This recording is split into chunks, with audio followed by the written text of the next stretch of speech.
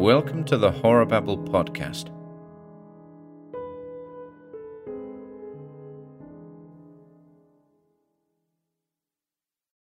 Seedling of Mars by Clark Ashton Smith. 1. It was in the fall of 1947, 3 days prior to the annual football game between Stanford and the University of California, that the strange visitor from outer space landed in the middle of the huge stadium at Berkeley where the game was to be held. Descending with peculiar deliberation, it was seen and pointed out by multitudes of people in the towns that border on San Francisco Bay, in Berkeley, Oakland, Alameda, and San Francisco itself. Gleaming with a fiery, copperish golden light, it floated down from the cloudless autumn azure, dropping in a sort of slow spiral above the stadium. It was utterly unlike any known type of aircraft, and was nearly 100 feet in length. The general shape was ovoid, and also more or less angular, with a surface divided into scores of variant planes, and with many diamond ports of purplish material different from that of which the body was constructed. Even at first glance, it suggested the inventive genius and workmanship of some alien world, of a people whose ideas of mechanical symmetry have been conditioned by evolutional necessities and sense faculties divergent from ours. However, when the queer vessel had come to rest in the amphitheatre, many conflicting theories regarding its origin and the purpose of its descent were promulgated in the Bay cities. There were those who feared the invasion of some foreign foe, and who thought that the odd ship was the harbinger of a long-plotted attack from the Russian and Chinese Soviets, or even from Germany, whose intentions were still suspected. And many of those who postulated an ultraplanetary origin were also apprehensive, deeming that the visitant was perhaps hostile, and might mark the beginning of some terrible incursion from outer worlds. In the meanwhile, utterly silent and immobile and without sign of life or occupancy, the vessel reposed in the stadium, where staring crowds began to gather about it. These crowds, however, were soon dispersed by order of the civic authorities, since the nature and intentions of the stranger were alike doubtful and undeclared. The stadium was closed to the public, and, in case of inimical manifestations, machine guns were mounted on the higher seats with a company of Marines in attendance, and bombing planes hovered in readiness to drop their lethal freight on the shining, coppery bulk. The intensest interest was felt by the whole scientific fraternity, and a large group of professors, of chemists, metallurgists, astronomers, astrophysicists, and biologists was organized to visit and examine the unknown object. When, on the afternoon following its landing, the local observatories issued a bulletin saying that the vessel had been sighted approaching the Earth from translunar space on the previous night, the fact of its non-terrestrial genesis became established beyond dispute in the eyes of most, and controversy reigned as to whether it had come from Venus, Mars, Mercury, or one of the superior planets, or whether, perhaps, it was a wanderer from another solar system than our own. But of course the nearer planets were favoured in this dispute by the majority, especially Mars, for, as nearly as those who had watched it could determine, the line of the vessel's approach would have formed a trajectory with the red planet. All that day, while arguments seethed, while extras with luridly speculative and fantastic headlines were issued by the local papers, as well as by the press of the whole civilized world, while public sentiment was divided between apprehension and curiosity, and the guarding marines and aviators continued to watch for signs of possible hostility, the unidentified vessel maintained its initial stillness and silence. Telescopes and glasses were trained upon it from the hills above the stadium, but even these disclosed little regarding its character. Those who studied it saw that the numerous ports were made of a vitreous material, more or less transparent, but nothing stirred behind them, and the glimpses of queer machinery which they afforded in the ship's interior were meaningless to the watchers. One port, larger than the rest, was believed to be a sort of door or manhole, but no one came to open it, and behind it was a weird array of motionless rods and coils and pistons, which debarred the vision from further view. Doubtless, it was thought, the occupants were no less cautious of their alien milieu than the people of the Bay region were suspicious of the vessel. Perhaps they feared to reveal themselves to human eyes. Perhaps they were doubtful of the terrene atmosphere and its effect upon themselves. Or perhaps they were merely lying in wait and planning some devilish outburst with unconceived weapons or engineries of destruction. Apart from the fears felt by some, and the wonderment and speculation of others, a third division of public sentiment soon began to crystallize.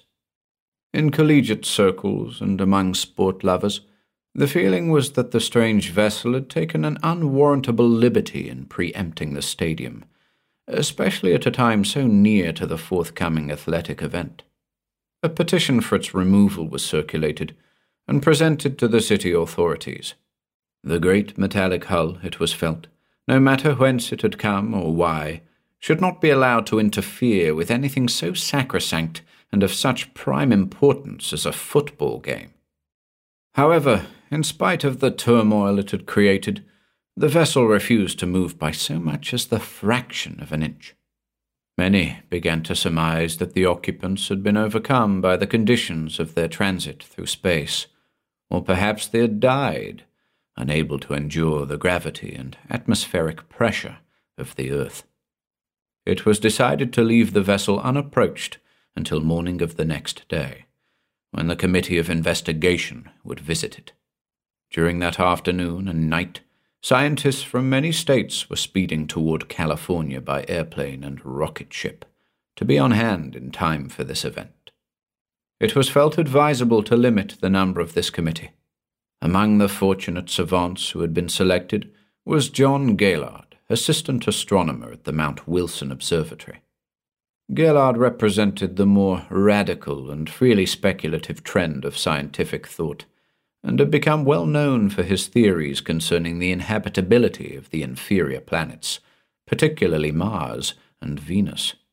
He had long championed the idea of intelligent and highly organized life on these worlds, and had even published more than one treatise dealing with the subject, in which he had elaborated his theories with much specific detail.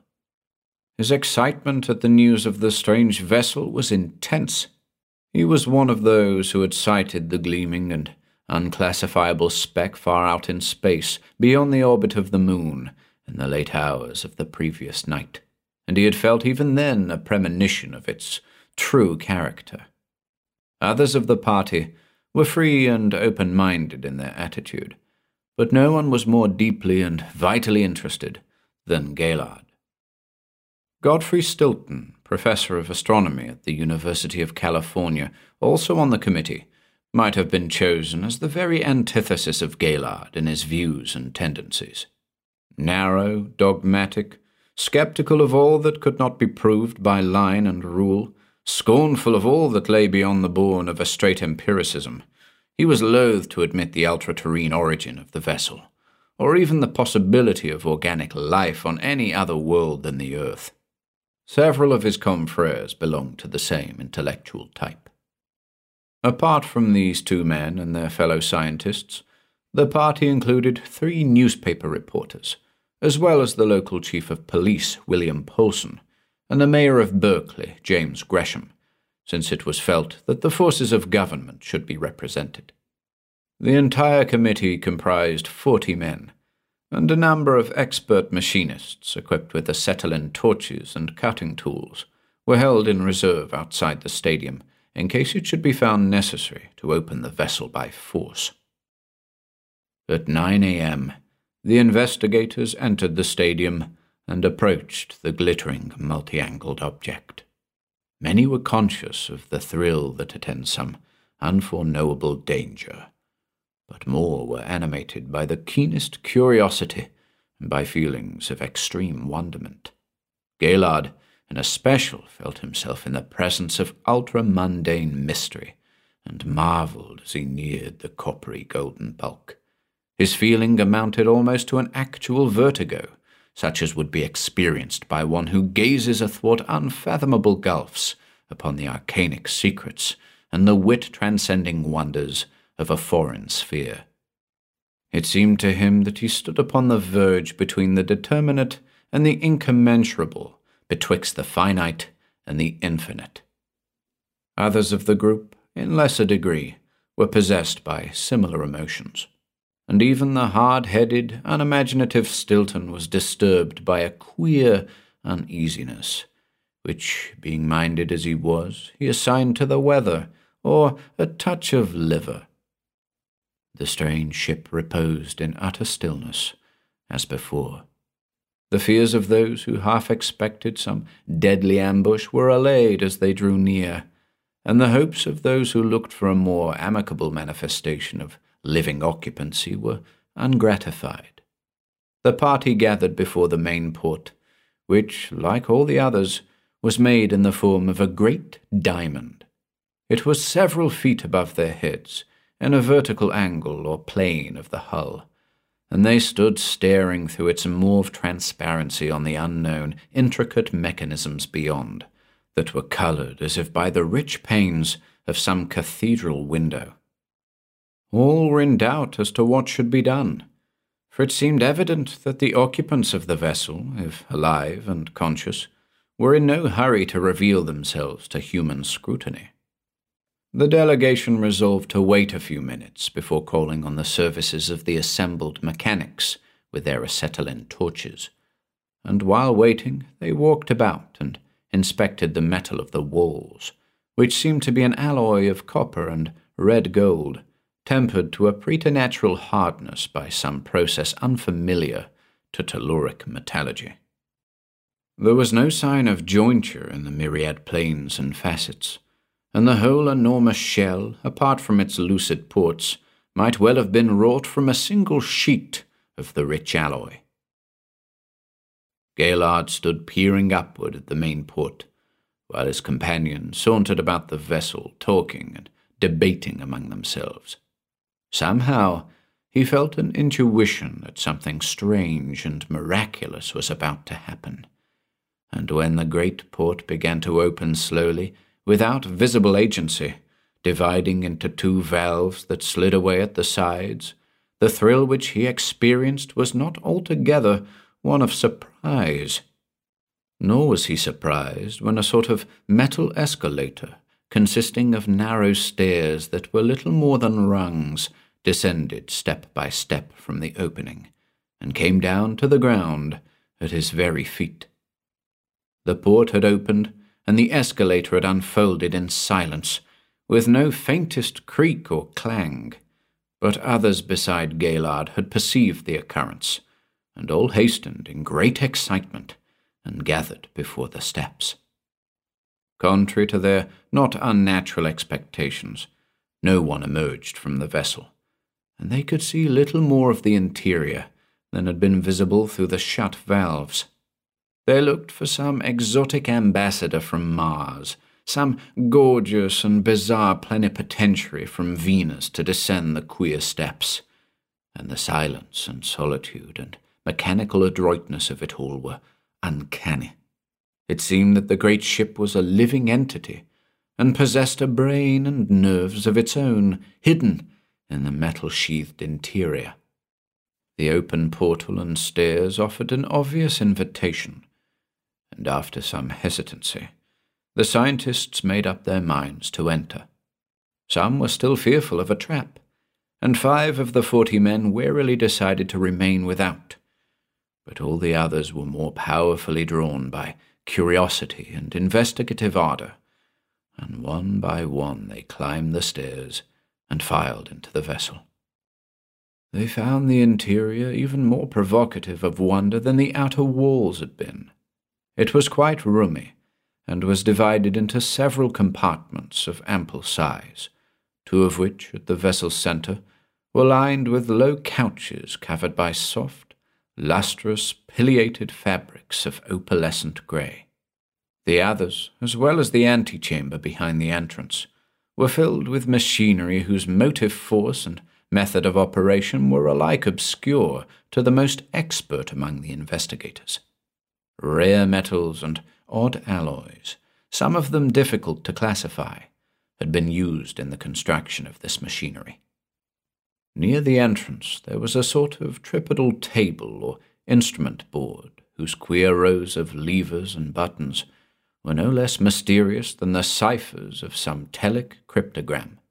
The entire ship was seemingly deserted, with no trace of human or extraplanetary life. Wandering through the apartments and marvelling at the unsolved mechanical enigmas which surrounded them, the delegation members were not aware that the broad valves of the main port had closed behind them with the same stealthiness and silence that had marked their opening. Nor did they hear the warning shouts of the 5 men who had remained outside. Their first intimation of anything untoward came from a sudden lurching and lifting of the vessel. Startled, they looked at the window-like ports, and saw through the violet, vitreous panes the whirling and falling away of those innumerable rows of seats which ringed the immense stadium. The alien spaceship, with no visible hand to control it, was rising rapidly in air with a sort of spiral movement. It was bearing away to some unknown world the entire delegation of hardy scientists that had boarded it, together with the Berkeley mayor and chief of police and the 3 privileged reporters who had thought to obtain an ultra-sensational scoop for their respective journals. 2. The situation was wholly without precedent, and was more than astounding, and the reactions of the various men, though quite divergent in some ways, were all marked by amazement and consternation. Many were too stunned and confounded to realize all the implications or possibilities. Others were frankly terrified, and others still were indignant. "This is an outrage," thundered Stilton, as soon as he had recovered a little from his primary surprise. There were similar exclamations from others of the same temperament as he, all of whom felt emphatically that something should be done about the situation, and that someone, who unfortunately they could not locate or identify, should be made to suffer for such unparalleled audacity. Gaylord, though he shared in the general amazement, was thrilled to the bottom of his heart by a sense of unearthly and prodigious adventure, by a premonition of interplanetary enterprise. He felt a mystic certainty that he and the others had embarked on a voyage to some world untrodden heretofore by man, that the strange vessel had descended to earth and had opened its port to invite them for this very purpose, that an esoteric and remote power was guiding its every movement and was drawing it to an appointed destination. Vast, inchoate images of unbounded space and splendor and interstellar strangeness filled his mind, and unforelimnable pictures rose to dazzle his vision from an ultra-telluric bourne. In some incomprehensible way, he knew that his lifelong desire to penetrate the mysteries of distant spheres would soon be gratified, and he, if not his companions, was resigned from the very first to that bizarre abduction and captivity in the soaring space flyer. Discussing their position with much volubility and vociferousness, the assembled savants rushed to the various ports and stared down at the world they were leaving. In a mere fraction of time, they had risen to a cloud-like altitude. The whole region about San Francisco Bay, as well as the verges of the Pacific Ocean, lay stretched below them like an immense relief map, and they could already see the curvature of the horizon, which seemed to reel and dip as they went upward. It was an awesome and magnificent prospect, but the growing acceleration of the vessel which had now gained a speed more than equal to that of the rocket ships which were used at that time for circling the globe in the stratosphere, soon compelled them to relinquish their standing position and seek the refuge of the convenient couches. Conversation also was abandoned, for everyone began to experience an almost intolerable constriction and oppression, which held their bodies as if with clamps of unyielding metal. However, when they had all laid themselves on the pileated couches, they felt a mysterious relief, whose source they could not ascertain. It seemed that a force emanated from those couches, which alleviated in some way the leaden stress of increased gravity due to the acceleration, and made it possible for the men to endure the terrific speed with which the space flyer was leaving the Earth's atmosphere and gravitational zone. Presently, they found themselves able to stand up and walk around once more. Their sensations, on the whole, were almost normal, though in contradistinction to the initial crushing weight, there was now an odd lightness which compelled them to shorten their steps to avoid colliding with the walls and machinery.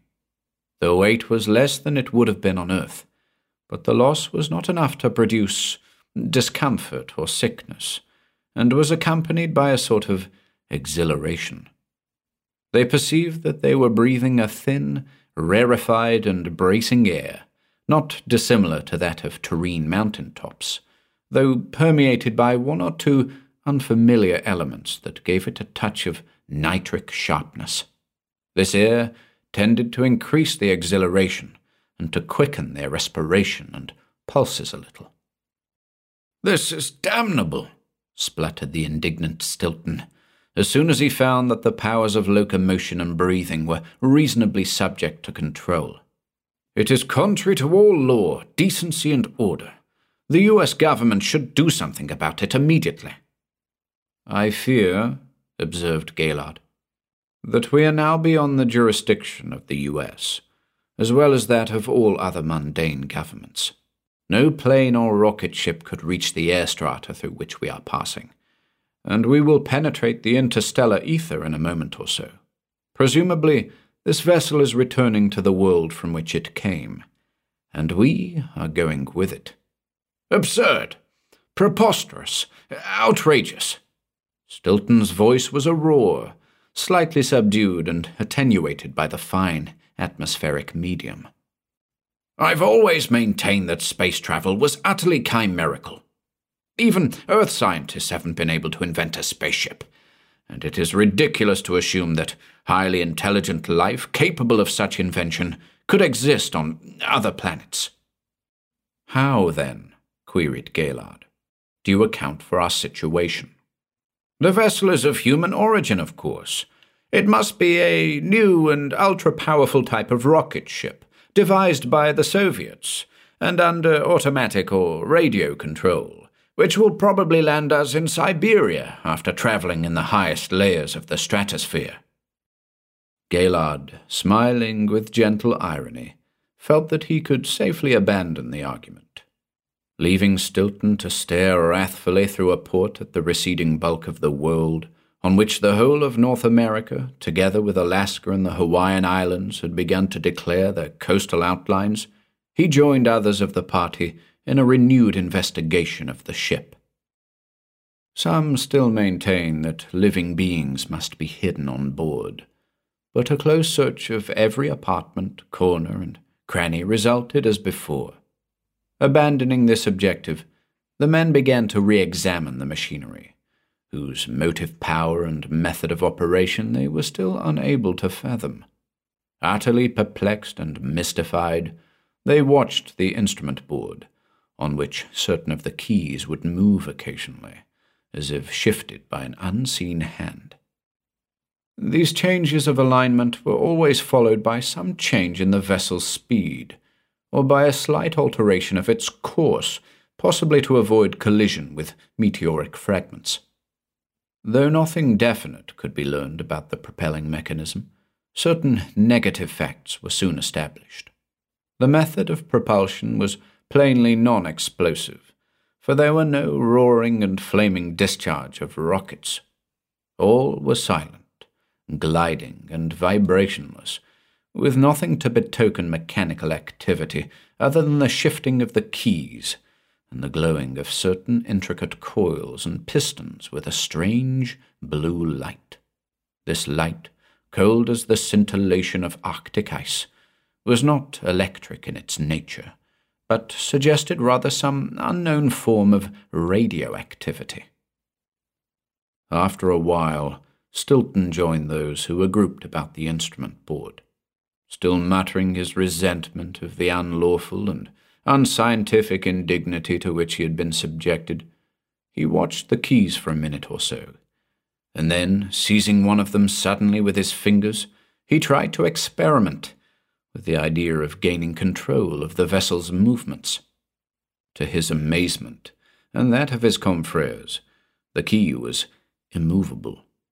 Stilton strained till the blue veins stood out on his hand and sweat poured in rills from his baldish brow. Then, one by one, he tried others of the keys, tugging desperately, but always with the same result. Evidently, the board was locked against other control than that of the unknown pilot. Still persisting in his endeavour, Stilton came to a key of larger size and different shape from the rest. Touching it, he screamed in agony and withdrew his fingers from the strange object with some difficulty. The key was cold, as if it had been steeped in the absolute zero of space. It had actually seemed to sear his fingers with its extreme iciness. After that, he desisted, and made no further effort to interfere with the workings of the vessel. Gaylard, after watching this interlude, had wandered back to one of the main apartments. Peering out once more from his seat on a couch of supernal softness and resilience, he beheld a breathtaking spectacle. The whole world, a great, glowing, many-tinted globe, was swimming abreast of the flyer in the black and star-lined gulf. The awfulness of the undirectioned deeps, the unthinkable isolation of infinitude rushed upon him, and he felt sick and giddy for a few instants with the shock of realization, and was swept by an overwhelming panic, limitless and without name. Then, strangely, the terror passed, in a dawning exultation at the prospect of the novel voyage through unsounded heavens and toward untrodden shores. Oblivious of danger, forgetful of the dread alienation from man's accustomed environment, he gave himself up to a magical conviction of marvelous adventure and unique destiny to come.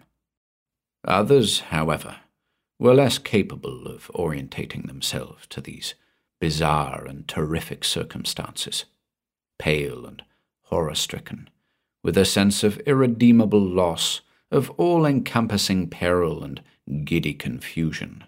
They watched the receding earth from whose comfortable purlieus they had been removed so inexplicably and with such awful suddenness. Many were speechless with fear as they realized more clearly their impotence in the grip of an all-powerful and incognizable force. Some chattered loudly and incoherently in an effort to conceal their perturbation. The three reporters lamented their inability to communicate with the journals they represented. James Gresham, the mayor, and William Polson, the chief of police, were nonplussed and altogether at a loss as to what to do or think in circumstances that seemed to nullify completely their wonted civic importance. And the scientists, as might have been expected, were divided into two main camps. The more radical and adventurous were more or less prone to welcome whatever might be in store for the sake of new knowledge, while the others accepted their fate with varying degrees of reluctance, of protest and apprehension.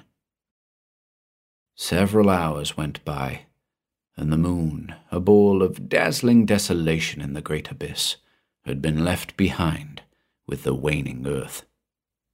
The flyer was speeding alone through the cosmic vastness, in a universe whose grandeur was a revelation even to the astronomers, familiar as they were with the magnitudes and multitudes of suns, nebulae, and galaxies. The 35 men were being estranged from their natal planet and hurled across unthinkable immensity at a speed far beyond that of any solar body or satellite. It was hard to estimate the precise velocity, but some idea of it could be gained from the rapidity with which the Sun and the nearer planets Mars, Mercury, and Venus changed their relative positions. They seemed almost to fly athwart the heavens like so many jugglers' balls. It was plain that some sort of artificial gravity prevailed in the ship, for the weightlessness that would otherwise have been inevitable in outer space was not experienced at any time. Also, the scientists found that they were being supplied with air from certain oddly shapen tanks. Evidently, too, there was some kind of hidden heating system or mode of insulation against the interspatial zero, for the temperature of the vessel's interior remained constant at about 65 or 70 degrees. Looking at their watches, some of the party found that it was now noon by terrestrial time, though even the most unimaginative were impressed by the absurdity of the 24-hour division of day and night amid the eternal sunlight of the void. Many began to feel hungry and thirsty, and to voice their appetits aloud. Not long after, as if in response, like the service given by a good table d'hôte or restaurant, certain panels in the inner metal wall, hitherto unnoticed by the savants, opened noiselessly before their eyes, and revealed a series of long buffets, on which were curious wide-mouthed ewers containing water and deep, tureen-like plates filled to the rim with unknown foodstuffs. Too astonished to comment at much length on this new miracle, the delegation members proceeded to sample the viands and beverage thus offered. Stilton, still morosely indignant, refused to taste them, but was alone in his abstention. The water was quite drinkable, though slightly alkaline, as if it had come from desert wells, and the food, a sort of reddish paste, concerning whose nature and composition the chemists were doubtful, served to appease the pangs of hunger, even if it was not especially seductive to the palate. After the Earthmen had partaken of this refection, the panels closed as silently and unobtrusively as they had opened. The vessel plunged on through space, hour after hour, till it became obvious to Gaylord and his fellow astronomers that it was either heading directly for the planet Mars, or would pass very close to Mars on its way to some further orb. The red world, with its familiar markings, which they had watched so often through observatory telescopes, and over whose character and causation they had long puzzled, began to loom before them and swelled upon the heavens with thaumaturgic swiftness. Then they perceived a signal deceleration in the speed of the flyer, which continued straight on toward the coppery planet, as if its goal were concealed amid the labyrinth of obscure and singular mottlings. And it became impossible to doubt any longer that Mars was their destination. Gaylord, and those who were more or less akin to him in their interests and proclivities, were stirred by an awesome and sublime expectancy as the vessel neared the alien world. Then it began to float gently down above an exotic landscape in which the well-known seas and canals, enormous with their closeness, could plainly be recognized. Soon they approached the surface of the ruddy planet, spiraling through its cloudless and mistless atmosphere, while the deceleration slowed to a speed that was little more than that of a falling parachute. Mars surrounded them with its straight, monotonous horizons, nearer than those of Earth, and displaying neither mountains nor any salient elevation of hills or hummocks, and soon they hung above it at an altitude of a half-mile or less. Here the vessel seemed to halt and poise without descending further. Below them now, they saw a desert of low-ridged and yellowish-red sand intersected by one of the so-called canals, which ran sinuously away on either side to disappear beyond the horizon.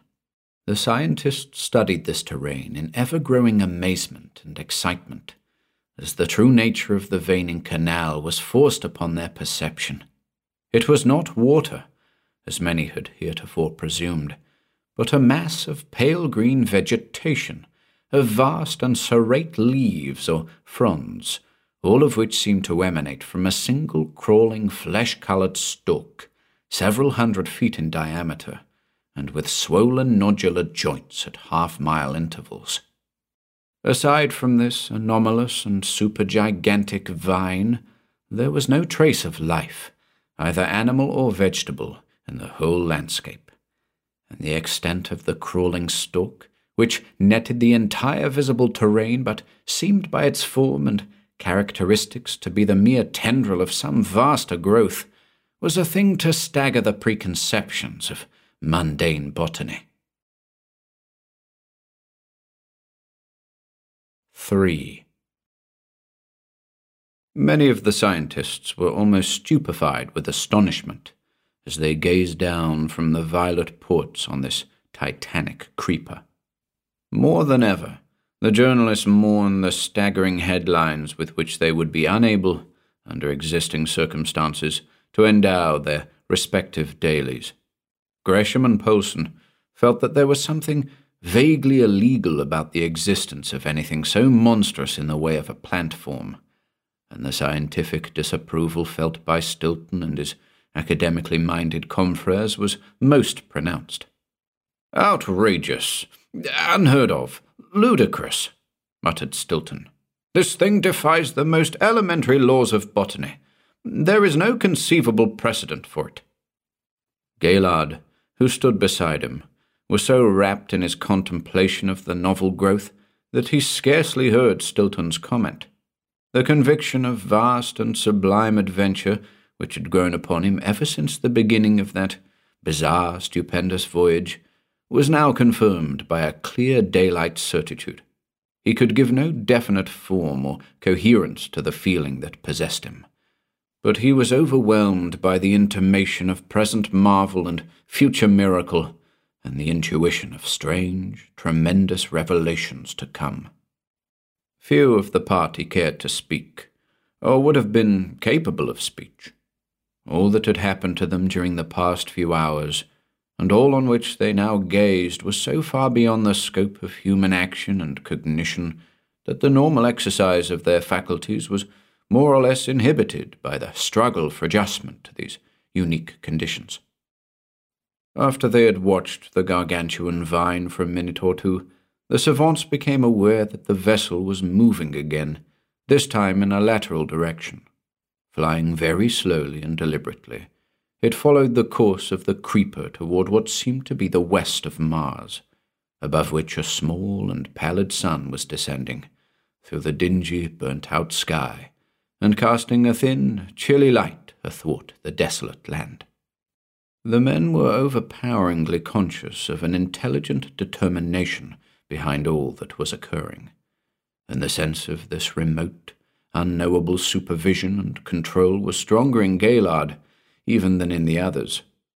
No one could doubt that every movement of the vessel was timed and predestined, and Gaylard felt that the slowness with which it followed the progress of the great stork was calculated to give the scientific delegation ample opportunity for the study of their new environment, and, in particular, for observation of the growth itself.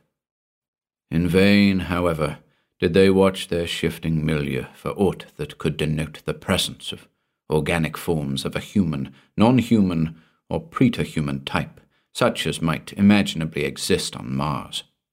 Of course, only such entities, it was thought, could have built, dispatched, and guided by some kind of automatic or radio control the vessel in which they were held captive. The flyer went on for at least an hour, traversing an immense territory in which, after many miles, The initial sandy desolation yielded place to a sort of swamp. Here, where sluggish waters webbed the marly soil, the winding creeper swelled to incredible proportions, with lush leaves that embowered the marshy ground for almost a mile on either side of the overlooming stalk.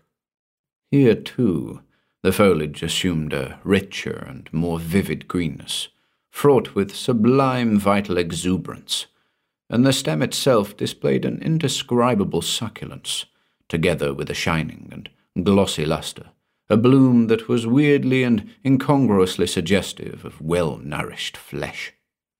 The thing seemed to palpitate at regular and rhythmic intervals beneath the eyes of the observers, like a living entity, and in places there were queerly shaped nodes or attachments on the stem, whose purpose no one could imagine. Gaylord called the attention of Stilton to the strange throbbing that was noticeable in the plant, a throbbing which seemed to communicate itself even to the 100-foot leaves, so that they trembled like plumes. Said Stilton, shaking his head with an air of mingled disbelief and disgust. "That palpitation is altogether impossible. There must be something wrong with our eyes, some disturbance of focus brought on by the velocity of our voyage, perhaps. Either that, or there is some peculiar refractive quality in the atmosphere, which gives the appearance of movement to stable objects." Gaylord refrained from calling his attention to the fact that this imputed phenomenon of visual disorder or aerial refraction was confined in its application entirely to the plant, and did not extend its range to the bordering landscape. Soon after this, the vessel came to an enormous branching of the plant, and the Earthmen discovered that the stalk they had been following was merely one of 3 that ramified from a vaster stem to intersect the boggy soil at widely divergent angles and vanish athwart opposing horizons. The junction was marked by a mountainous double node that bore a bizarre likeness to human hips. Here, the throbbing was stronger and more perceptible than ever, and odd veinings and mottlings of a reddish colour were visible on the pale surface of the stem. The savants became more and more excited by the unexampled magnitude and singular characteristics of this remarkable growth. But revelations of a still more extraordinary nature were in store. After poising a moment above the monstrous joint, the vessel flew on at a higher elevation with increased speed along the main stem, which extended for an incalculable distance into the Occident of Mars.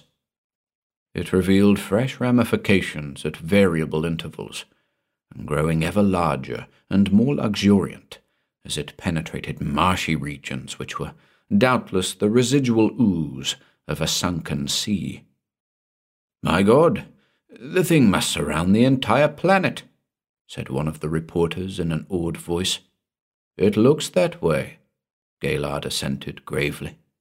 "We must be travelling almost in a line with the equator, and we have already followed the plant for hundreds of miles.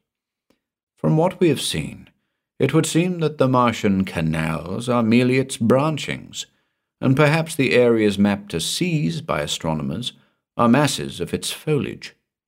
"I can't understand it," grumbled Stilton. "The damn thing is utterly contrary to science and against nature. It oughtn't to exist in any rational or conceivable cosmos." "Well," said Gaylord, a little tartly, "it does exist, and I don't see how you're going to get away from it. Apparently, too, it is the only vegetable form on the planet. At least so far we have failed to find anything else of the sort. After all, why shouldn't the floral life of Mars be concentrated in a single type? And why shouldn't there be just one example of that type? It shows a marvellous economy on the part of nature.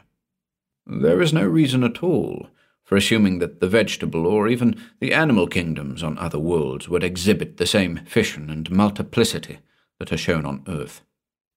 Stilton, as he listened to this unorthodox argument, glared at Gaylord like a Mohammedan at some errant infidel, but was either too angry or too disgusted for further speech. The attention of the scientists was now drawn to a greenish area along the line of their flight, covering many square miles. Here, they saw that the main stem had put out a multitude of tendrils, whose foliage hid the underlying soil like a thick forest. Even as Gaylord had postulated, the origin of the sea-like areas on Mars was now explained. 40 or 50 miles beyond this mass of foliation, they came to another that was even more extensive. The vessel soared to a great height, and they looked down on the realm-wide expanse of leafage. In its middle, they discerned a circular node, leagues in extent, and rising like a rounded Alp, from which emanated in all directions the planet-circling stems of the weird growth. Not only the size, but also certain features of the immense node were provocative of utter dumbfoundment in the beholders. It was like the head of some gargantuan cuttlefish, and the stalks that ran away on all sides were suggestive of tentacles. And, strangest of all, the men descried in the centre of the head two enormous masses, clear and lucent like water, which combine the size of lakes with the form and appearance of optic organs. The whole plant palpitated like a breathing bosom, and the awe with which the involuntary explorer surveyed it was incommunicable by human words. All were compelled to recognize that even aside from its unparalleled proportions and habit of growth, the thing was in no sense alienable with any mundane botanic genera. And to Gaylord, as well as to the others, the thought occurred that it was a sentient organism, and that the throbbing mass on which they now gazed was the brain or central ganglion of its unknown nervous system. The vast eyes, holding the sunlight like colossal dewdrops, seemed to return their scrutiny with an unreadable and superhuman intelligence, and Gaylord was obsessed by the feeling that preternatural knowledge and wisdom bordering upon omniscience were hidden in those hyaline depths. The vessel began to descend, and settled vertically down in a sort of valley close to the mountainous head, where the foliation of two departing stems had left a patch of clear land. It was like a forest glade, with impenetrable woods on 3 sides, and a high crag on the 4th. Here, for the first time during the experience of its occupants, the flyer came to rest on the soil of Mars, floating gently down without jar or vibration, and almost immediately after its landing, the valves of the main port unfolded, and the metal stairway descended to the ground, in obvious readiness to disembark the human passengers. One by one, some with caution and timidity, others with adventuresome eagerness, the men filed out of the vessel and started to inspect their surroundings. They found that the Martian air differed little if at all from that which they had been breathing in the space flyer, and at that hour, with the sun still pouring into the strange valley from the west, the temperature was moderately warm. It was an outre and fantastic scene, and the details were unlike those of any Tellurian landscape. Underfoot was a soft, resilient soil, like a moist loess, wholly devoid of grass, lichens, fungi, or any minor plant forms. The foliage of the mammoth vine, with horizontal fronds of a baroque type, feathery and voluminous, hung about the glade to an altitudinous height like that of ancient evergreens, and quivered in the windless air with the pulsation of the stems. Close at hand there rose the vast, flesh-coloured wall of the central plant head, which sloped upward like a hill toward the hidden eyes, and was no doubt deeply embedded and rooted in the Martian soil. Stepping close to the living mass, the Earthmen saw that its surface was netted with millions of wrinkle-like reticulations, and was filled with great pores resembling those of animal skin, beneath some extra-powerful microscope. They conducted their inspection in an awestruck silence, and for some time no one felt able to voice the extraordinary conclusions to which most of them had now been driven. The emotions of Gaylard were almost religious as he contemplated the scarce imaginable amplitude of this ultra-terrene life form, which seemed to him to exhibit attributes nearer to those of divinity than he had found in any other manifestation of the vital principle. In it, he saw the combined apotheosis of the animal and the vegetable. The thing was so perfect and complete and all-sufficing, so independent of lesser life in its world-enmeshing growth. It poured forth the sense of aeonian longevity, perhaps of immortality. And to what arcanic and cosmic consciousness might it not have attained during the cycles of its development? What supernormal senses and faculties might it not possess? What powers and potentialities beyond the achievement of more limited, more finite forms? In a lesser degree, many of his companions were aware of similar feeling. Almost, in the presence of this portentous and sublime anomaly, they forgot the unsolved enigma of the space vessel and their voyage across the heretofore unbridged immensities. But Stilton and his brother conservatives were highly scandalized by the inexplicable nature of it all, and if they had been religiously minded, they would have expressed their sense of violation and outrage by saying that the monstrous plant, as well as the unexampled events in which they had taken an unwilling part, were tainted with the most grievous heresy and flagrant blasphemy. Gresham, who had been eyeing his surroundings with a pompous and puzzled solemnity, was the first to break the silence. "I wonder where the local government hangs out," he queried. "Who the hell is in power here, anyway? Hey, Mr. Gaylard, you astronomers know a lot about Mars. Ain't there a U.S. consulate somewhere in this godforsaken hole?" Gaylard was compelled to inform him that there was no consular service on Mars, and also that the form of government on that planet, as well as its official location, was still an open problem. "However," he went on, "I shouldn't be surprised to learn that we are now in the presence of the sole and supreme ruler of the Martian realms." "Huh, I don't see anyone," grunted Gresham with a troubled frown as he surveyed the quivering masses of foliage and the Alp-like head of the great plant. The import of Gaylard's observation was too far beyond his intellectual orbit. Gaylard had been inspecting the flesh-tinted wall of the head with supreme and fascinated interest.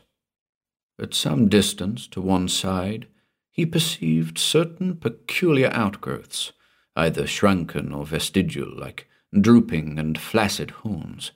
They were large as a man's body, and might at some time have been much larger. It seemed as if the plant had put them forth for some unknown purpose, and had allowed them to wither when the purpose had been accomplished. They still retained an uncanny suggestion of semi-human parts and members, of strange appendages, half arms and half tentacles, as if they had been modelled from some exemplar of undiscovered Martian animal life. Just below them, on the ground, Gaylard noticed a litter of queer metallic tools, with rough sheets and formless ingots of the same coppery material from which the space flyer had been constructed. 4. Somehow, the spot suggested an abandoned shipyard, though there were no scaffolding such as would ordinarily be used in the building of a vessel. An odd inkling of the truth arose in Gaylard's mind as he surveyed the metal remnants, but he was too thoroughly bemused and overawed by the wonder of all that had occurred, as well as by all he had ascertained or surmised, to communicate his inferences to the other savants. In the meanwhile, the entire party had wandered about the glade, which comprised an area of several hundred yards. One of the astronomers, Philip Colton, who had made a sideline of botany, was examining the serried foliage of the supergigantic creepers with a mingling of utmost interest and perplexity. The fronds, or branches, were lined with pinnate needles covered by a long silk pubescence, and each of these needles was 4 feet in length by 3 or 4 inches in thickness, possibly with a hollow and tubular structure.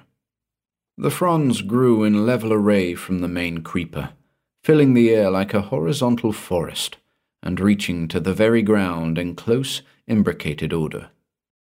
Colton took a jackknife from his pocket and tried to cut a section from one of the pinnate leaves. At the first touch of the keen blade, the whole frond recoiled violently beyond his reach, and then swinging back it dealt him a tremendous blow which stretched him on the ground and hurled the knife from his fingers to a considerable distance. If it had not been for the lesser gravity of Mars, he would have been severely injured by the fall. As it was, he lay bruised and breathless, staring with ludicrous surprise at the great frond, which had resumed its former position among its fellows, and now displayed no other movement than the singular trembling due to the rhythmic palpitation of the stem to which it was attached. Colton's discomfiture had been noticed by his confreres, and all at once, as if their tongues had been loosed by this happening, a babel of discussion arose among them. It was no longer possible for anyone to doubt the animate or half-animate nature of the growth, and even the outraged and ireful Stilton, who considered that the most sacred laws of scientific probity were being violated, was driven to concede the presence of a biologic riddle not to be explained in terms of orthodox morphology. Gaylord, who did not care to take any great part in this discussion, preferring his own thoughts and conjectures, continued to watch the throbbing growth. He stood a little apart from the others, and nearer than they to the fleshy and multiporous slope of the huge head, and all at once, as he watched, he saw the sprouting of what appeared to be a new tendril from the surface at a distance of about 4 feet above the ground. The thing grew like something in a slow-moving picture, lengthening out and swelling visibly, with a bulbous knob at the end. This knob soon became a large, faintly convoluted mass, whose outlines puzzled and tantalized Gaylord with their intimation of something he had once seen, but could not now remember. There was a bizarre hint of nascent limbs and members, which soon became more definite, and then, with a sort of shock, he saw that the thing resembled a human fetus. His involuntary exclamation of amazement drew others, and soon the whole delegation was grouped about him, watching the incredible development of the new growth with bated breath. The thing had put forth 2 well-formed legs, which now rested on the ground, supporting with their 5-toed feet the upright body, on which the human head and arms were fully evolved, though they had not yet attained adult size. The process continued, and simultaneously a sort of woolly floss began to appear around the trunk, arms, and legs, like the rapid spinning of some enormous cocoon. The hands and neck were left bare, but the feet were covered with a different material, which took on the appearance of green leather. When the floss thickened and darkened to an iron grey and assumed quite modish outlines, it became obvious that the figure was being clothed in garments such as were worn by the Earthmen, probably in deference to human ideas of modesty.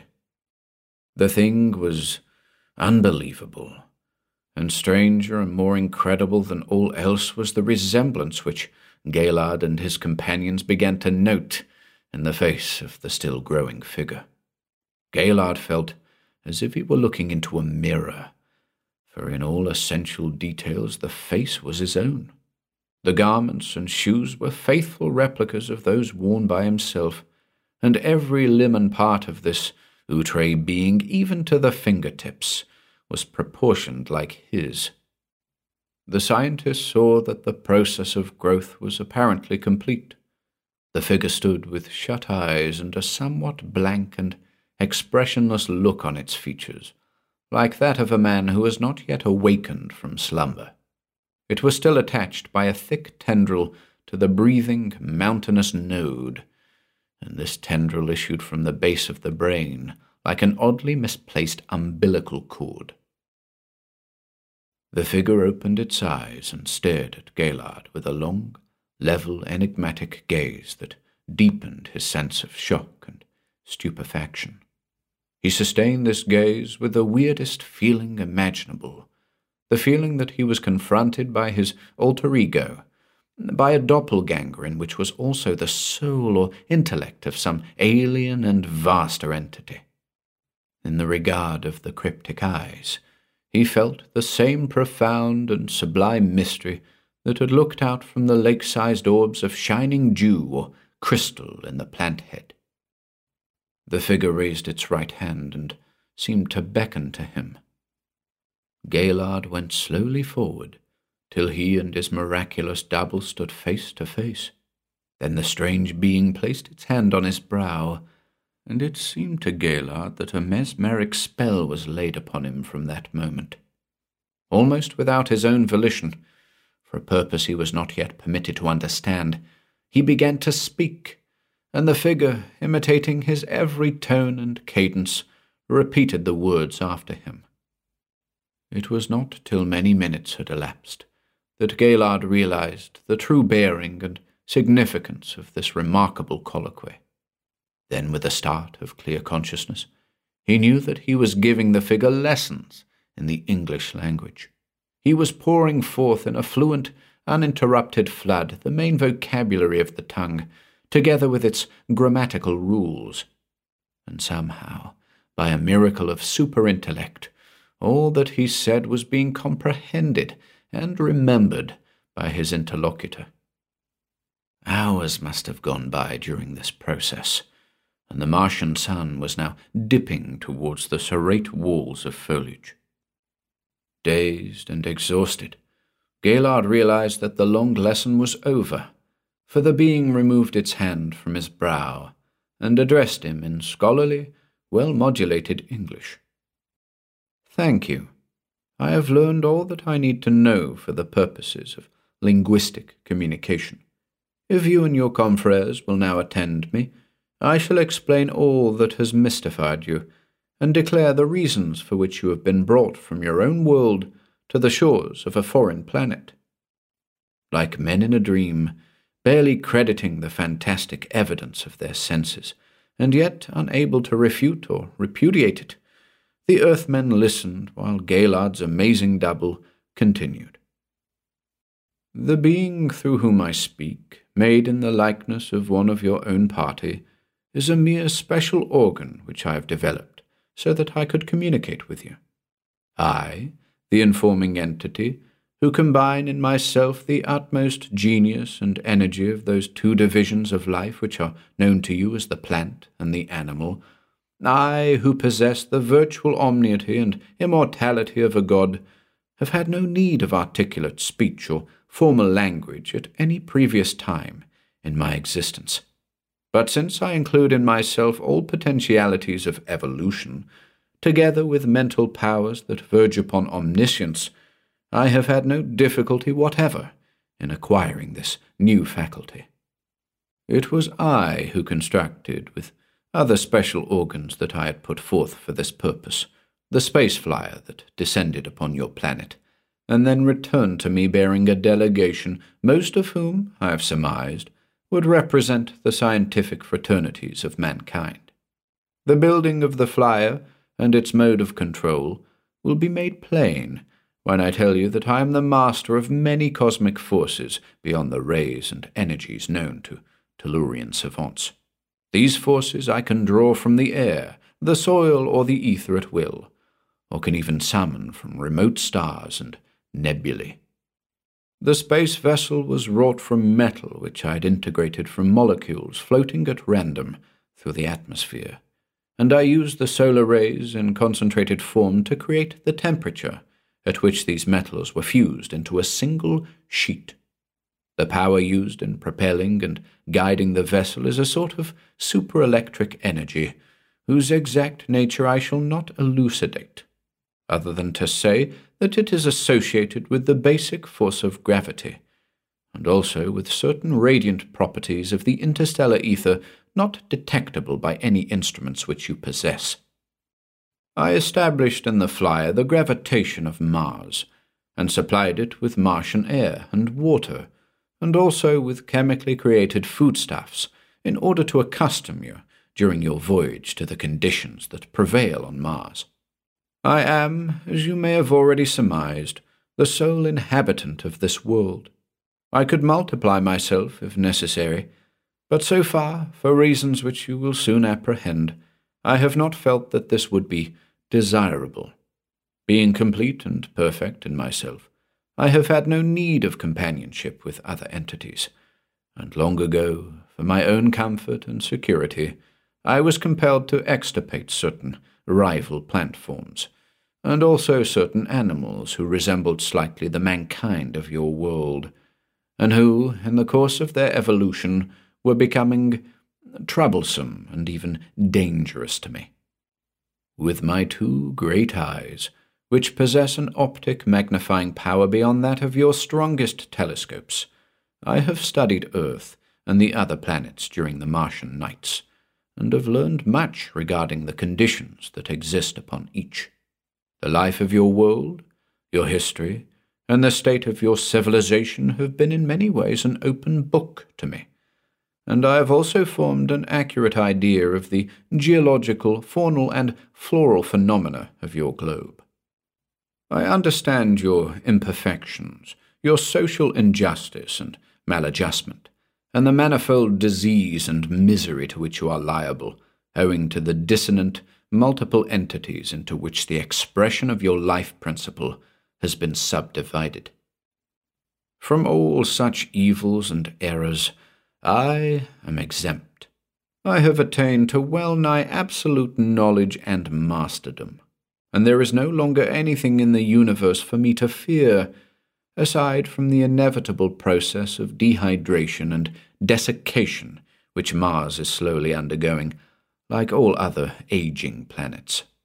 This process I am unable to retard, except in a limited and partial manner, and I have already been compelled to tap the artesian waters of the planet in many places. I could live upon sunlight and air alone, but water is necessary to maintain the elemental properties of the atmosphere, and without it my immortality would fail in the course of time. My giant stems would shrink and shrivel, and my vast, innumerable leaves would grow sere for want of the vital humour.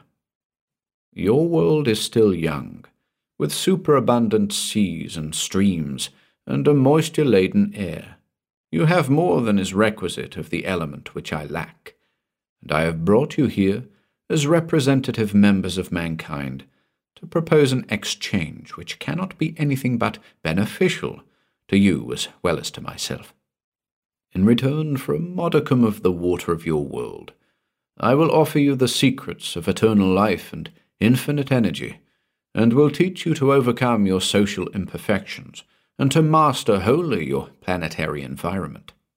Because of my great size, my stems and tendrils, which girdle the Martian equator and reach even to the poles, it would be impossible for me to leave my natal world.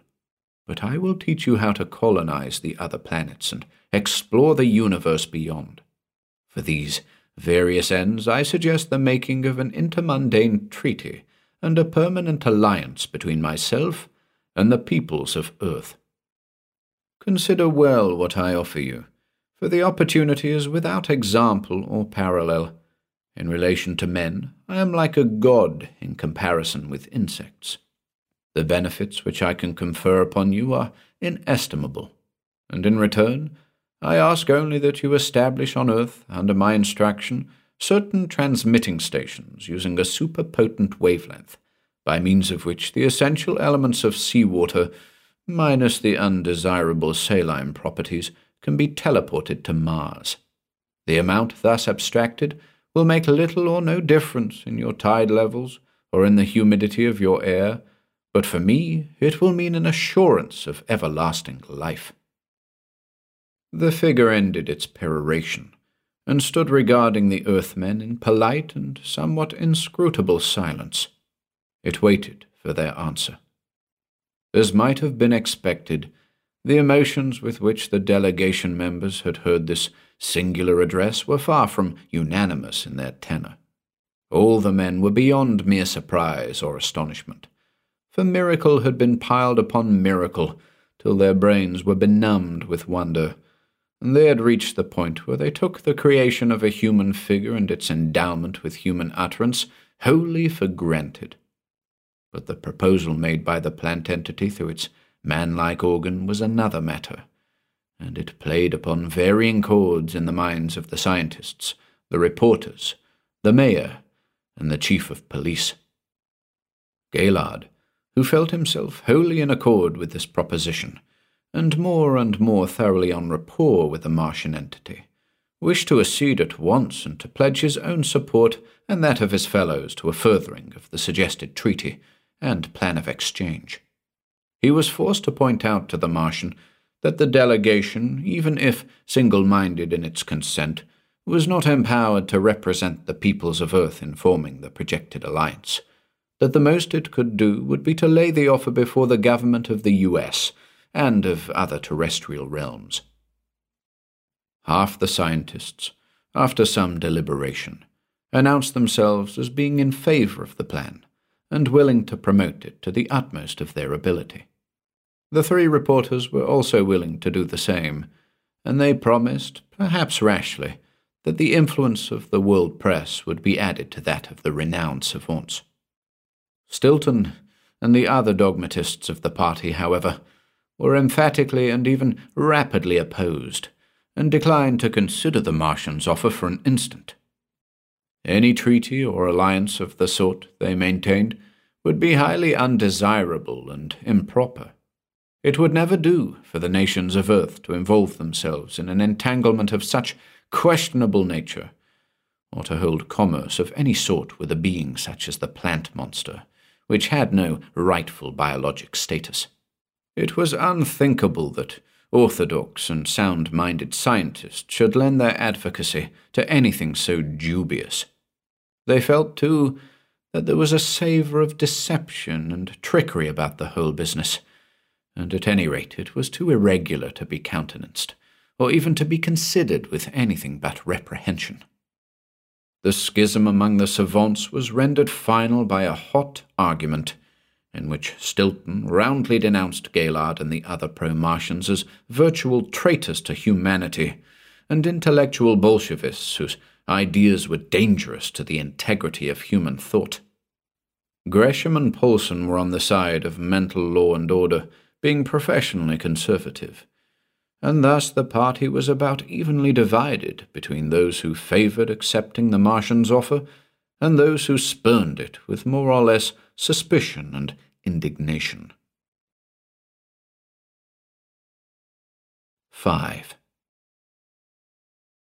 During the course of this vehement dispute, the sun had fallen behind the higher ramparts of foliage, and an icy chill, such as might well be looked for in a semi-desolate world with attenuating air, had already touched the pale rose twilight. The scientists began to shiver, and their thoughts were distracted from the problem they had been debating by the physical discomfort of which they were increasingly conscious. They heard the voice of the strange mannequin in the dusk. "I can offer you a choice of shelters for the night, and also for the duration of your stay on Mars. You will find the space flyer well lighted and warmed, with all the facilities which you may require. Also, I can offer you another hospitality. Look beneath my foliage, a little to your right, where I am now preparing a shelter no less commodious and comfortable than the vessel, a shelter which will help to give you an idea of my varied powers and potentialities."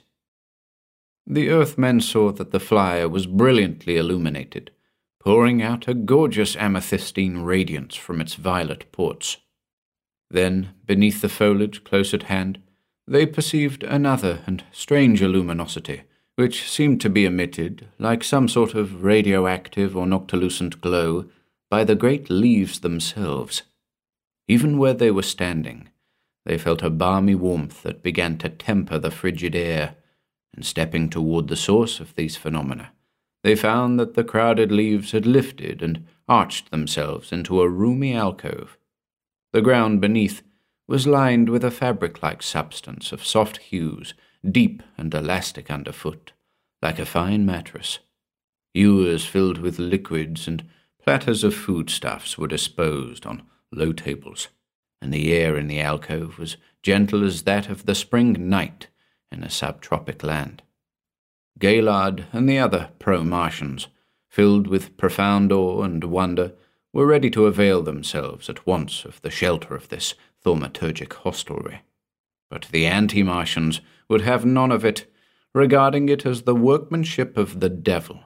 Suffering keenly from the cold, with chattering teeth and shivering limbs, they promenaded the open glade for some time, and at last were driven to seek the hospitable port of the space flyer, thinking it the lesser of two evils by some queer twist of logic. The others, after eating and drinking from the mysteriously provided tables, laid themselves down on the mattress-like fabrics.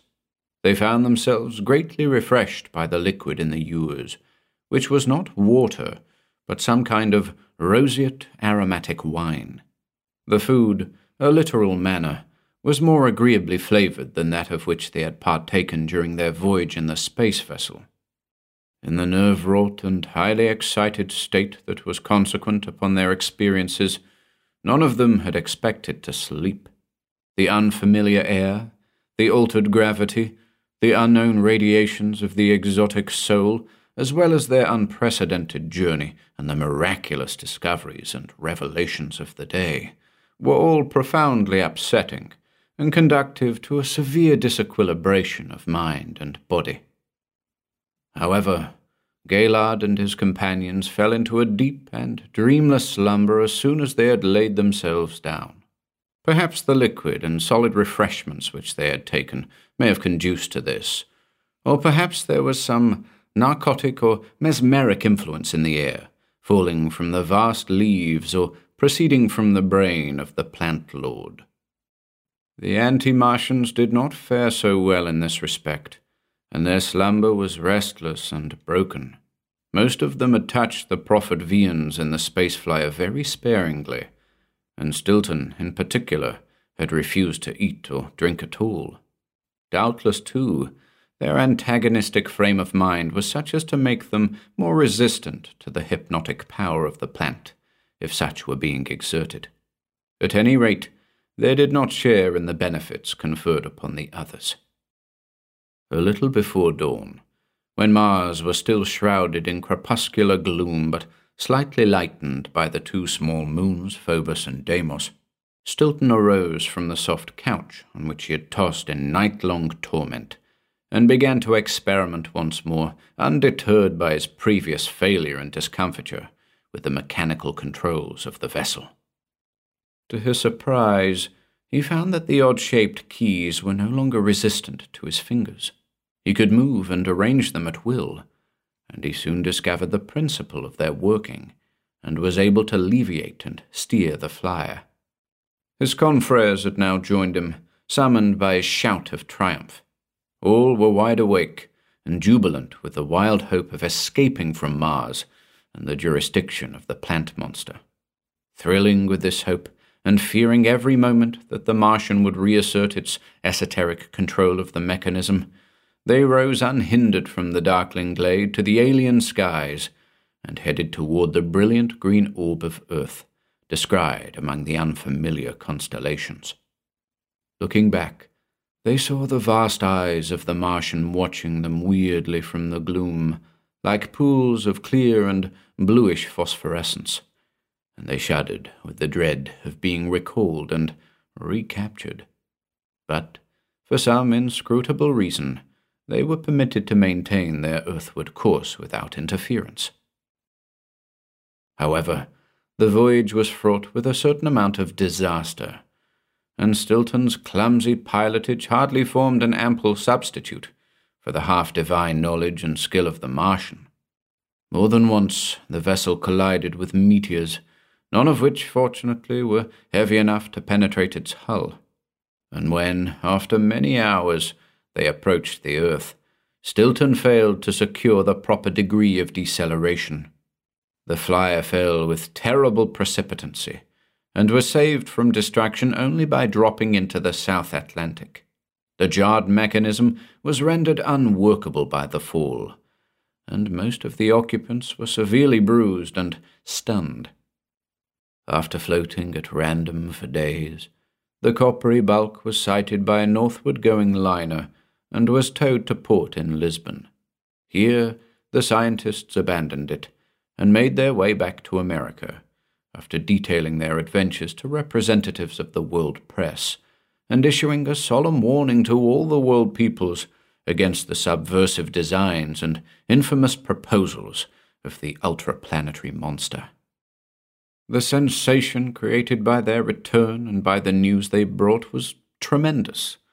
A tide of profound alarm and panic, due in part to the immemorial human aversion toward the unknown, swept immediately upon the nations, and immense, formless, exaggerated fears were bred like shadowy hydras in the dark minds of men. Stilton and his fellow conservatives continued to foster these fears and to create with their pronouncements a globe-wide wave of anti-Martian prejudice, of blind opposition and dogmatic animosity.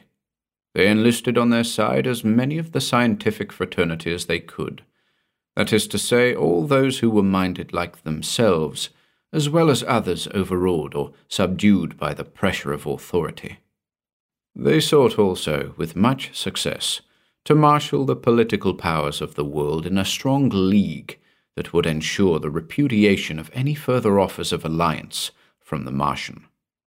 In all this gathering of inimical forces, this regimenting of earthly conservation and insularity and ignorance, the religious factor, as was inevitable, soon asserted itself. The claim to divine knowledge and power made by the Martian was seized upon by all the various mundane hierarchies, by Christian and Mohammedan, by Buddhist and Parsi and Voodooist alike, as forming a supremely heinous blasphemy. The impiety of such claims, and the menace of a non-anthropomorphic god and type of worship that might be introduced on earth, could not be tolerated for a moment. Caliph and Pope, Lama and Imam, Parson and Mahatma, all made common cause against this ultra-terrestrial invader. Also, the reigning political powers felt that there might be something Bolshevistic behind the offer of the Martian to promote a utopian state of society on Earth. And the financial, commercial, and manufacturing interests likewise thought that it might imply a threat to their welfare or stability. In short, every branch of human life and activity was well represented in the anti-Martian movement. In the interim, on Mars, Gaylord and his companions had awakened from their sleep to find that the luminous glow of the arching leaves had given place to the ardent gold of morn. They discovered that they could venture forth with comfort from the alcove, for the air of the glade without had grown swiftly warm beneath the rising sun. Even before they had noticed the absence of the coppery flyer, they were apprised of its departure by the man-organ of the great plant. This being, unlike its human prototypes, was exempt from fatigue, and it had remained standing or reclining all night against the fleshy wall to which it was attached. It now addressed the Earthmen thus: "For reasons of my own, I have made no attempt to prevent the flight of your companions, who with their blindly hostile attitude would be worse than useless to me, and whose presence could only hinder the rapport which should exist between you and myself. They will reach the earth, and will try to warn its peoples against me, and to poison their minds against my beneficent offer. Such an outcome, alas, cannot be avoided, even if I were to bring them back to Mars, or divert their flight by means of my control, and send them speeding forever through the void beyond the worlds. I perceive that there is much ignorance and dogmatism and blind self-interest to be overcome, before the excelling light which I proffer can illumine the darkness of earthly minds. After I have kept you here for a few days, and have instructed you thoroughly in the secrets of my transcendent wisdom, and have imbued you with surprising powers that will serve to demonstrate my omnivalent superiority to the nations of Earth, I shall send you back to Earth as my ambassadors, and though you will meet with much opposition from your fellows, my cause will prevail in the end, beneath the infallible support of truth and science." Gaylord and the others received this communication, as well as the many that followed it, with supreme respect and semi-religious reverence. More and more they became convinced that they stood in the presence of a higher and ampler entity than man, that the intellect which thus discoursed to them through the medium of a human form was well-nigh inexhaustible in its range and depth, and possessed many characteristics of infinitude and more than one attribute of deity. Agnostic though most of them were by nature or training, they began to accord a certain worship to this amazing plant lord, and they listened with an attitude of complete submission, if not of abjection, to the outpourings of cycle-gathered lore and immortal secrets of cosmic law and life and energy, in which the great being proceeded to instruct them. The illumination thus accorded them was both simple and esoteric. The plant lord began by dwelling at some length upon the monistic nature of all phenomena, of matter, light, colour, sound, electricity, gravity, and all other forms of irradiation, as well as time and space, which, it said, were only the various perceptual manifestations of a single underlying principle or substance. The listeners were then taught the evocation and control by quite rudimentary chemical media of many forces and rates of energy that had hitherto lain beyond the detection of human senses or instruments. They were taught also the terrific power obtainable by refracting with certain sensitized elements the ultraviolet and infrared rays of the spectrum, which, in a highly concentrated form, could be used for the disintegration and rebuilding of the molecules of matter. They learned how to make engines that emitted beams of distraction and transmutation, and also learned how to tap the illimitable and multifarious energies of the interspatial ether, and how to employ these unknown beams, more potent even than the so-called cosmic rays, in the renewal of human tissues and the conquest of disease and old age. Simultaneously with this tuition, the plant lord carried on the building of a new space car, in which the Earthmen were to return to their own planet and preach the Martian evangel. The construction of this car, whose plates and girders seemed to materialize out of the void air before their very gaze, was a practical lesson in the use of arcanic, natural forces. Atoms that would form the requisite alloys were brought together from space by the play of invisible magnetic beams, were fused by concentrated solar heat in a specially refractive zone of atmosphere, and were then molded into the desired form as readily as the bottle that shapes itself from the pipe of the glass-blower. Equipped with this new knowledge and potential masterdom, with a cargo of astounding mechanism and devices made for their use by the plant lord, the pro-Martians finally embarked on their earthward voyage. 6.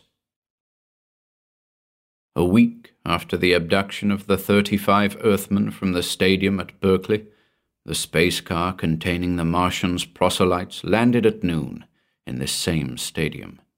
Beneath the infinitely skillful and easy control of the far-off plant being, it came down without accident, lightly as a bird, and as soon as the news of its arrival had spread, it was surrounded by a great throng, in which the motives of hostility and curiosity were almost equally paramount. Through the denunciation of the dogmatists led by Stilton, the savants and the 3 reporters beneath the leadership of Gaylord had been internationally outlawed before their arrival. It was expected that they would return sooner or later through the machinations of the plant lord, and a special ruling that forbade them to land on terrene soil under penalty of imprisonment had been made by all the governments. Ignorant of this, and ignorant also of how widespread and virulent was the prejudice against them, they opened the vessel's port and stood in readiness to emerge. Gaylord, going first, paused at the head of the metal stairway, and something seemed to arrest him as he looked down on the milling faces of the mob that had gathered with incredible swiftness. He saw enmity, fear, hatred, suspicion in many of these faces, and in others a gaping and zany-like inquisitiveness, such as might be shown before the freaks of some travelling circus. A small corps of policemen, elbowing and thrusting the rabble aside with officious rudeness, was pushing toward the front, and cries of derision and hatred, gathering by 2 and 3s and uniting to a rough roar, were now hurled at the occupants of the car. "Damn the pro-Martians! Down with the dirty traitors! Hang the dogs!" An overripe tomato, large and dripping, sailed toward Gaylord and splashed on the steps at his feet. Hisses and hoots and catcalls added to the roaring bedlam, but above it all, he and his comrades heard a quiet voice that spoke within the car, the voice of the Martian, borne across inestimable miles of ether. "Beware, and defer your landing. Resign yourselves to my guidance, and all will be well." Gaylord stepped back as he heard this minatory voice, and the valvular port closed quickly behind the folded stairs, just as the policeman who had come to arrest the vessel's occupants broke from the forefront of the throng. Peering out on those hateful faces, Gaylord and his brother savants beheld an astounding manifestation of the Martian's power. A wall of violet flame, descending from the remote heavens to the ground, seemed to intervene between the car and the crowd, and the policemen, bruised and breathless but uninjured, were hurled backward as if by a great wave. This flame, whose colour changed to blue and green and yellow and scarlet like a sort of aurora, played for hours about the vessel and rendered it impossible for anyone to approach. Retreating to a respectful distance, awestruck and terrified, the crowd looked on in silence, and the police waited in vain for a chance to fulfill their commission. After a while, the flame became white and misty, and upon it, as upon the bosom of a cloud, a bizarre and mirage-like scene was imprinted, visible alike to the occupants of the car and the throng without. This scene was the Martian landscape in which the central brain of the plant lord was located, and the crowd gasped with astonishment as it met the gaze of the enormous telescopic eyes and saw the unending stems and league-wide masses of sempervirent foliage. Other scenes and demonstrations followed, all of which were calculated to impress upon the throng the wonder-working powers and marvelous faculties of this remote being.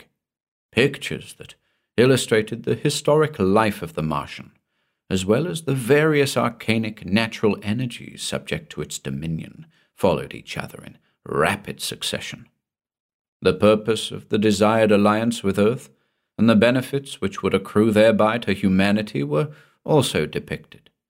The divine benignity and wisdom of this puissant being, its superior organic nature and its vital and scientific supremacy were made plain to the dullest observer. Many of those who had come to scoff, or had been prepared to receive the pro-Martians and their evangel with scorn and hate and violence, became converted to the alien cause forthwith by these sublime demonstrations. However, the more dogmatic scientists, the true diehards, as represented by Godfrey Stilton, maintained an adamantine abstractionism, in which they were supported by the officers of law and government, as well as by the presbyters of the various religions. The worldwide dissidence of opinion which soon resulted became the cause of many civil wars or revolutions, and in 1 or 2 cases ended in actual warfare between nations. Numerous efforts were made to apprehend or destroy the Martian space car, which, beneath the guidance of its ultraplanetary master, appeared in many localities all over the world, descending suddenly from the stratosphere to perform incredible scientific miracles before the eyes of astonished multitudes. In all quarters of the globe, the mirage-like pictures were flashed on the screen of cloudy fire, and more people went over to the new cause. Bombing planes pursued the vessel and sought to drop their deadly freight upon it, but without success, for whenever the car was endangered, the auroral flames intervened, deflecting and hurling back the exploded bombs, often to the detriment of their launchers. Gaylard and his confreres, with leonine boldness, emerged many times from the car, to display before crowds or selected bodies of savants the marvelous inventions and chemical thaumaturgies with which they had been endowed by the Martian.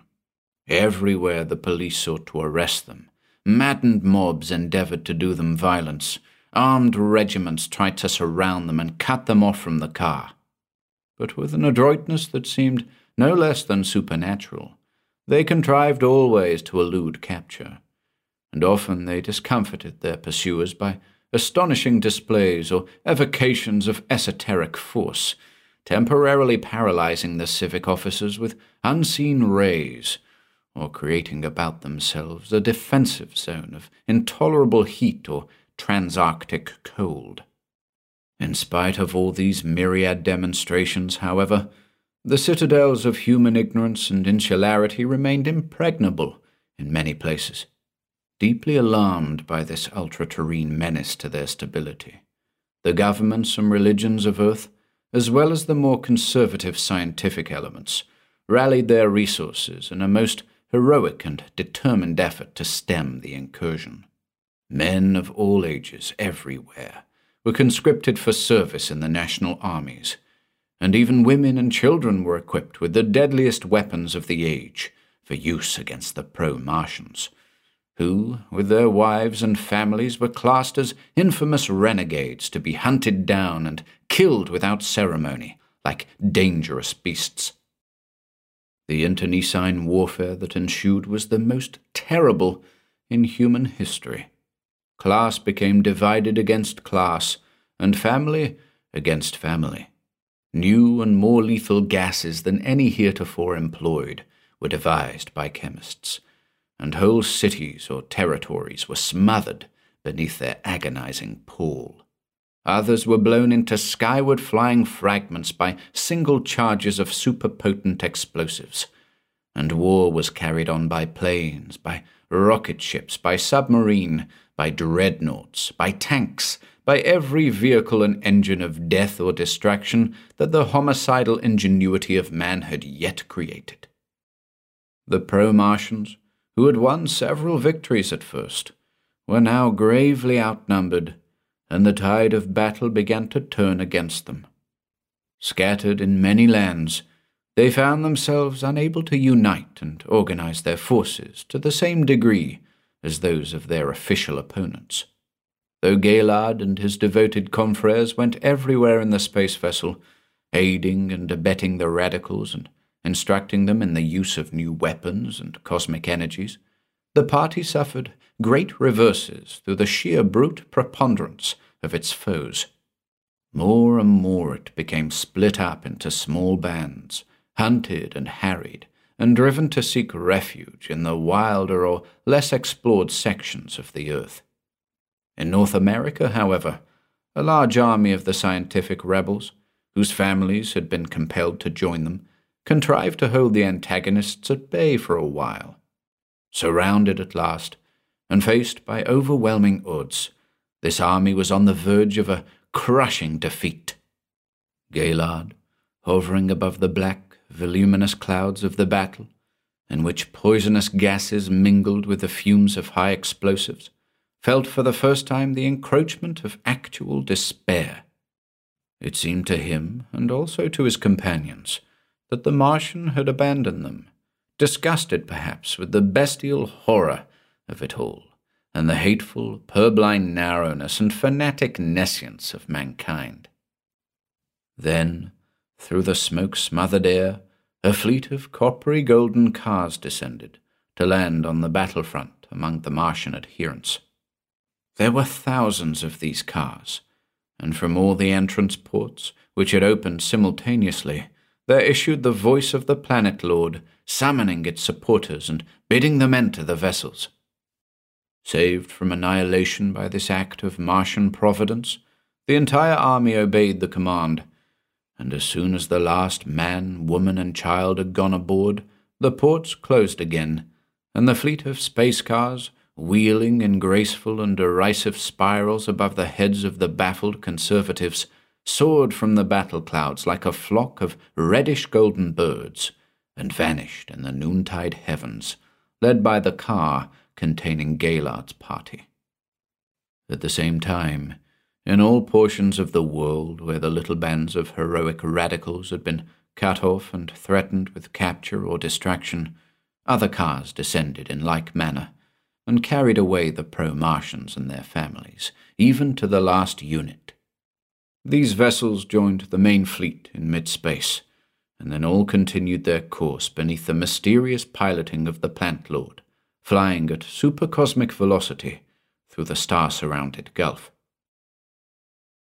Contrary to the anticipations of the mundane exiles, the vessels were not drawn toward Mars, and it soon became evident that their objective was the planet Venus. The voice of the Martian, speaking athwart the eternal ether, made the following announcement. In my infinite wisdom, my supreme foreprescience, I have removed you from the hopeless struggle to establish on earth the sovereign light and truth which I offer. You alone I have found worthy, and the moiety of mankind, who have refused salvation with hatred and contumely, preferring the natal darkness of death and disease and ignorance in which they were born, must be left henceforward to their inevitable fate. You, as my loyal and well-trusted servants, I am sending forth to colonize beneath my tutelage a great continent on the planet Venus, and to found amid the primal exuberance of this new world a super-scientific nation. The fleet soon approached Venus, and circled the equator for a great distance in the steam-thick atmosphere, through which nothing could be descried other than a hot and over-fuming ocean, close to the boiling point, which seemed to cover the entire planet. Here, beneath the never-setting sun, intolerable temperatures prevailed everywhere, such as would have parboiled the flesh of a human being exposed directly to the semi-aqueous air. Suffering even in their insulated cars from this terrific heat, the exiles wondered how they were to exist in such a world.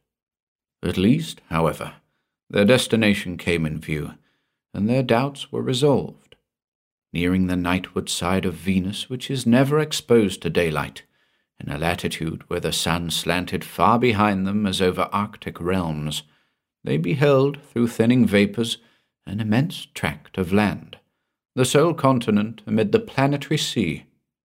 This continent was covered by rich jungles, containing a flora and fauna similar to those of pre-glacial eras on the Earth. Calamites and cycads and fern plants of unbelievable luxuriance revealed themselves to the Earthmen, and they saw everywhere the great, brainless reptiles, the megalosaurs, plesiosaurs, labyrinthodons, and pterodactyls of Jurassic times. Beneath the instruction of the Martian, before landing, they slew these reptiles, incinerating them completely with infrared beams, so that not even their carcasses would remain to taint the air with putrefactive effluvia. When the whole continent had been cleared of its noxious life, the cars descended, and emerging, the colonists found themselves in a terrain of unequaled fertility, whose very soil seemed to pulsate with primordial vigors, and whose air was rich with ozone and oxygen and nitrogen. Here the temperature, though still subtropic, was agreeable and balmy, and through the use of protective fabrics provided by the Martian, the Earthmen soon accustomed themselves to the eternal sunlight and intense ultraviolet radiation. With the super knowledge at their disposal, they were able to combat the unknown, highly pernicious bacteria peculiar to Venus, and even to exterminate such bacteria in the course of time. They became the lords of a salubrious climate, dowered with 4 mild and equable seasons by the slight annual rotation of the planet, but having one eternal day, like the mythic Isles of the Blessed, beneath a low and undeparting sun. Beneath the leadership of Gaylard, who remained in close rapport and continual communication with the plant lord, the great forests were cleared in many places.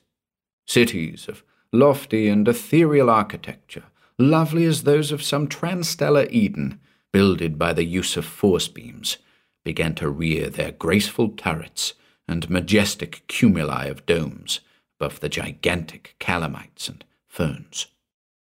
Through the labors of the terrene exiles, a truly utopian nation was established, giving allegiance to the plant lord as to some tutelary deity, a nation devoted to cosmic progress, to scientific knowledge, to spiritual tolerance and freedom, a happy, law-abiding nation, blessed with millennial longevity and exempt from sorrow and disease and error. Here, too, on the shores of the Venusian Sea, were builded the great transmitters that sent through interplanetary space in ceaseless waves of electronic radiation the water required to replenish the dehydrated air and soil of Mars, and thus to ensure for the plant being a perpetuity of godlike existence. In the meanwhile, on Earth, unknown to Gaylard and his fellow exiles, who had made no effort to communicate with the abandoned world, an amazing thing had occurred, a final proof of the virtual omnipotence and all-inclusive sapience of the Martian. In the great vale of Kashmir, in northern India, there descended one day from the clear heavens a mile-long seed, flashing like a huge meteor, and terrifying the superstitious Asian peoples, who saw in its fall the portent of some tremendous disaster. The seed rooted itself in this valley, and before its true nature had been ascertained, the supposed meteorite began to sprout and send forth on all sides a multitude of mammoth tendrils which burst immediately into leaf. It covered both the southward plains and the eternal snows and rock of the Hindu Kush and Himalayas with their gigantic verdure. Soon, the Afghan mountaineers could hear the explosion of its leaf buds amid their passes, echoing like distant thunder, and, at the same time, it rushed like a juggernaut upon central India. Spreading in all directions and growing with the speed of express trains, the tendrils of the mighty vine proceeded to enmesh the Asian realms, overshadowing vales, peaks, hills, plateaus, deserts, cities, and seaboards with its Titan leaves. It invaded Europe and Africa, and then, bridging Bering Straits, it entered North America and ran southward, ramifying on all sides, till the whole continent, and also South America, even to Tierra del Fuego, had been buried beneath the masses of insuperable foliage. Frantic efforts to stay the progress of the plant were made by armies with bombs and cannon, with lethal sprays and gases, but all in vain. Everywhere humanity was smothered beneath the vast leaves, like those of some omnipresent upas, which emitted a stupefying and narcotic odor that conferred upon all who had inhaled it a swift euthanasia. Soon the plant had netted the whole globe, for the seas offered little or no barrier to its full-grown stems and tendrils. When the process of growth was complete, the anti-Martian moiety of the human race had joined the uncouth monsters of prehistoric time in that limbo of oblivion to which all superseded and outdated genera have gone. But, through the divine clemency of the plant lord, the final death that overtook the diehards was no less easy than irresistible. Stilton, and a few of his associates contrived to evade the general doom for a while by fleeing in a rocket ship to the Antarctic plateau. Here, as they were congratulating themselves on their escape, they saw, far off on the horizon, the rearing of the swift stems, beneath whose foliage the ice and snow appeared to melt away in rushing torrents. These torrents soon became a diluvial sea, in which the last dogmatists were drowned. Only in this way did they elude the euthanasia of the great leaves, which had overtaken all their fellows.